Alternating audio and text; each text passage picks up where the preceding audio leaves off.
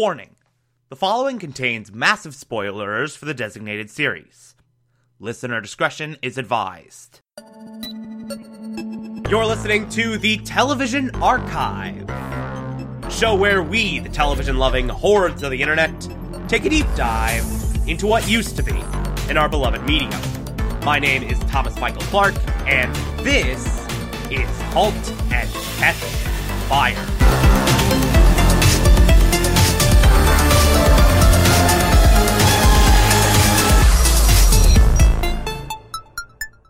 Today we will be discussing Season 2, Episode 9, titled Callie. Okay, so bunch of stuff going on in this episode, lot to talk about here. First and foremost, Mutiny. They're not doing very well right now, to say the least. They've had their entire platform and user base stolen. They got kicked off their network, so now they're basically not in operation. They are quickly running out of money.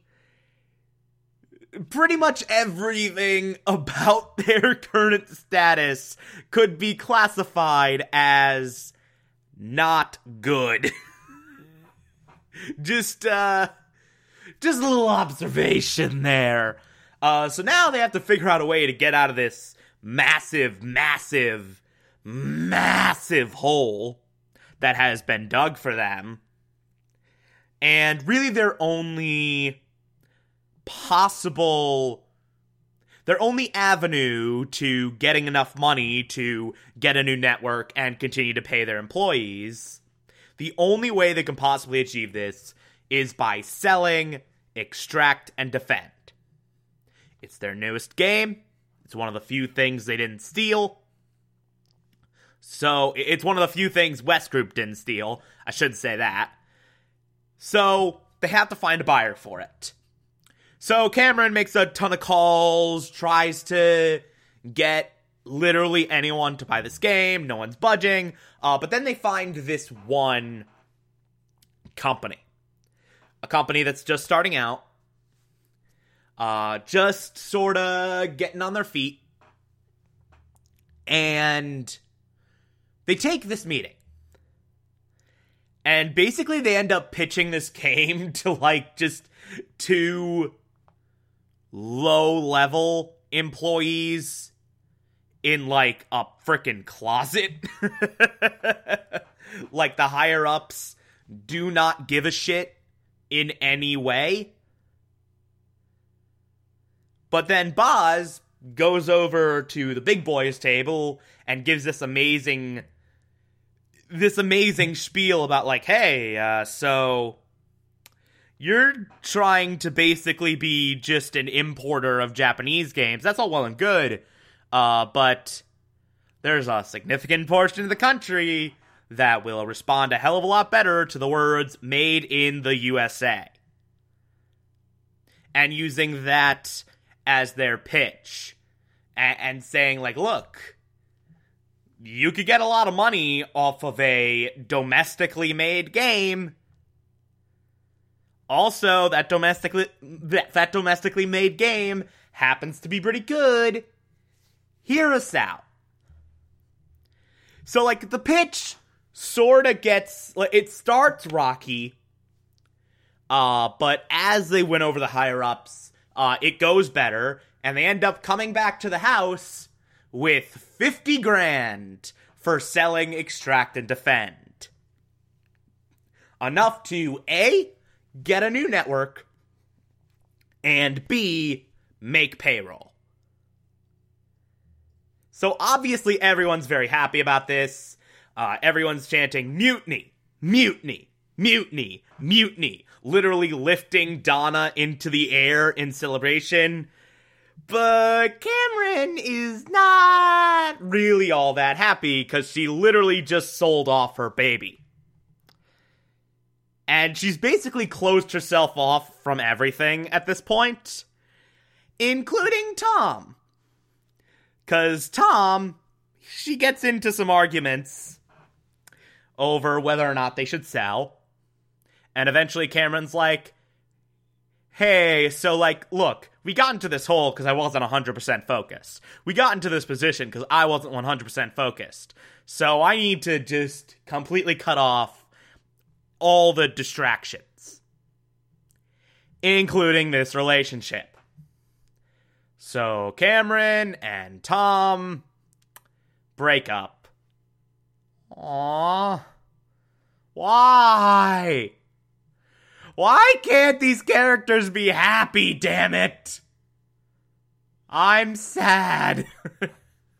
Why must this show make me sad?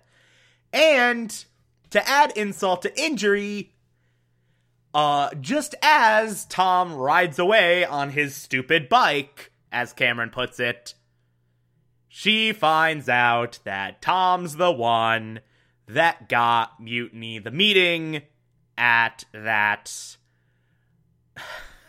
one particular games company that then bought the game out from them. So not only are they broken up, but she broke up with him, even though she broke up with him not knowing that he is literally the guy who just saved her company. Not a good move, dude. Not a good move. I'm just saying. Look, Mackenzie Davis, I love you. You're amazing. Call me. But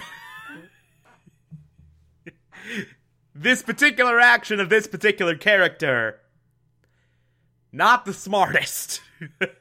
And she knows that. Cameron at this point knows, like, oh shit, I effed up. Like, it's not exactly happy times in Cameron land. Also, I just used the phrase happy times in Cameron land. Okay, Mackenzie Davis, if you were to not call me because of that, I would understand. I mean, let's be honest. That won't be the deciding factor. But I'm okay with it now. You deserve better. Getting in my obligatory Mackenzie Davis creepiness. Moving on from that. While this sale is happening, Joe is very pissy at his father-in-law. Rightfully so, because he literally just stole an entire intellectual property. And they get into a bit of an argument. But father-in-law invites him to this shareholders meeting anyway. Invites him to this shareholders meeting. Even though they're in an argument. Because, save face, and Joe can pitch it better than anyone, and blah, blah, blah. So, Sarah convinces Joe to go and present. So he's getting ready for his presentation, and then Cameron shows up. And they have this awkward little moment where they're exchanging pleasantries. And Cameron talks about what would have been different if they had just stayed together. And says, look, I know you didn't have anything to do with this. And then they kiss. And then Cameron's like, here's what it could have been. Leaves a disc with him. Joe inserts that disc. It's the Mutiny interface that she was thinking about using. The new interface she was thinking of putting in, with a little note that says, like, hey, to Joe, love Cameron, and all that. And it's a happy moment, like, aw, like, nice cathartic conciliation. And then Joe makes his presentation. He talks about how revolutionary this is.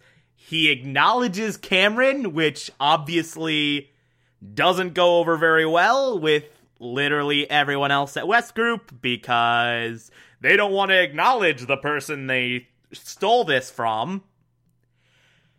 And then, as someone else gets up and is talking, WestNet starts glitching a bit. Starts displaying some bugs. And it's glitching more and more and more. And everything starts crashing. And this is happening to multiple systems, to multiple computers that WestNet is operating on. And you realize, oh shit! This is Sonaris!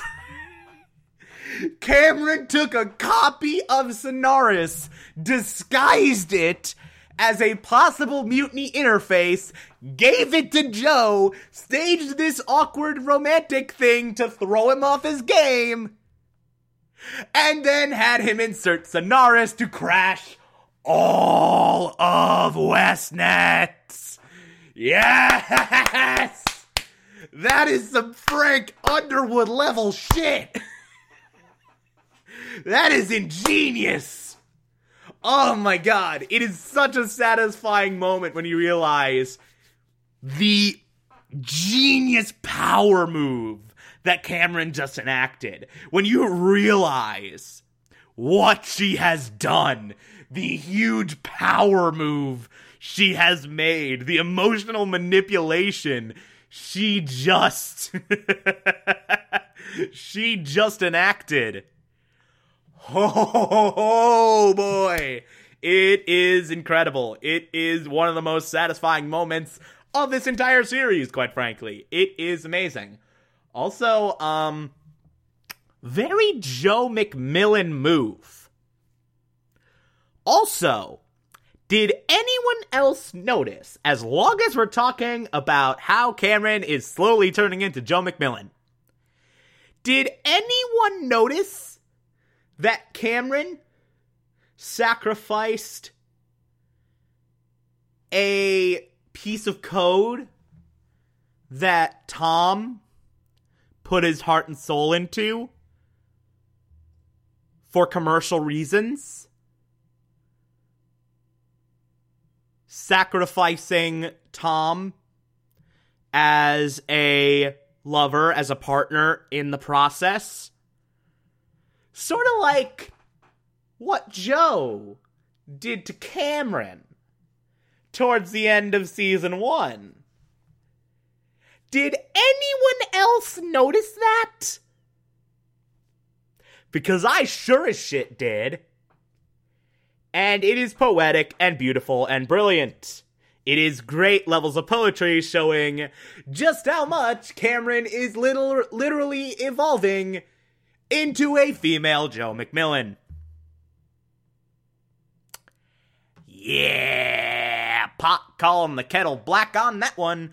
Oh, by the way, speaking of unhappy endings, so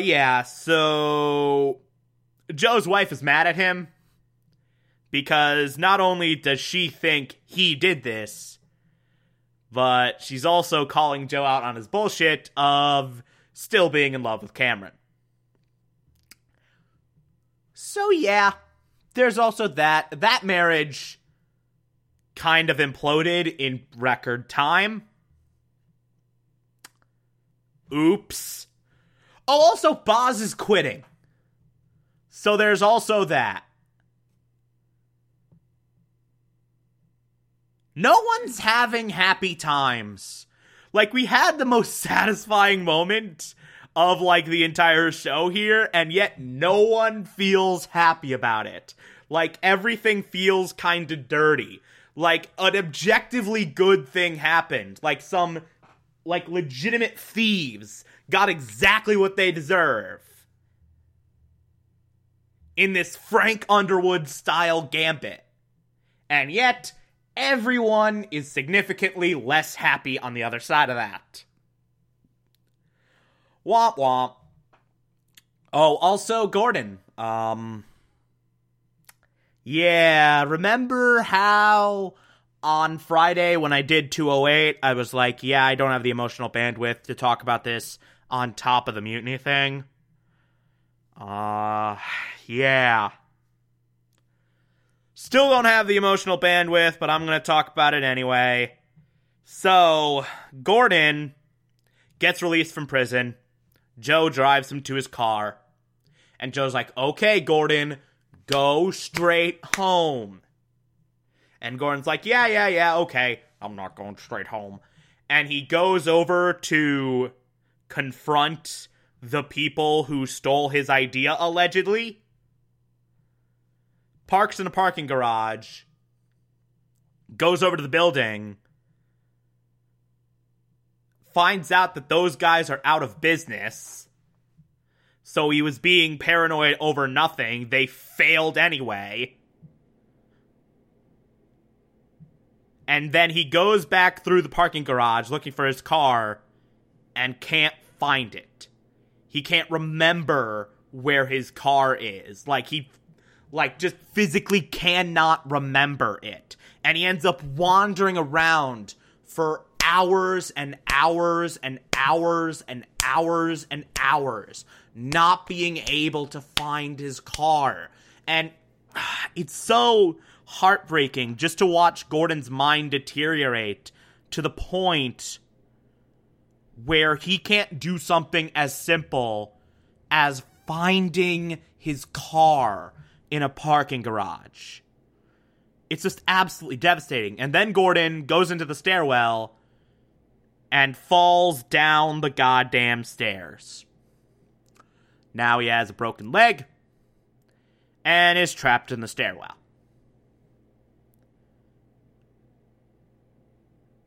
And eventually he ends up, just shimmying his way up the stairs. And, yelling for someone to help. And then he has to go in an ambulance. Hit the mic. I apologize for that. Go in an ambulance. Go to the hospital. He and Donna are sitting in a hospital room. The doctor pulls Donna aside and is like, okay, look. This is not a symptom of Gordon's brain damage. This is entirely psychological. Sometimes serious diagnoses can bring out some underlying issues.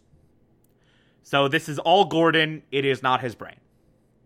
So you find out that this whole episode, this whole manic, paranoid, heartbreaking episode of Gordon going on multiple raving rants, just going insane, breaking into his friends' houses, getting lost in parking garages, just completely not being able to function out of paranoia and complete breakdown of his own brain. While the brain damage is still an issue, it wasn't from that. It was from something inside of Gordon. Gordon needs psychological help more than anything else. And honestly, I don't know what would have been more heartbreaking. Had some technical difficulties. Sorry about that. My mic really doesn't want to work today. I don't know why.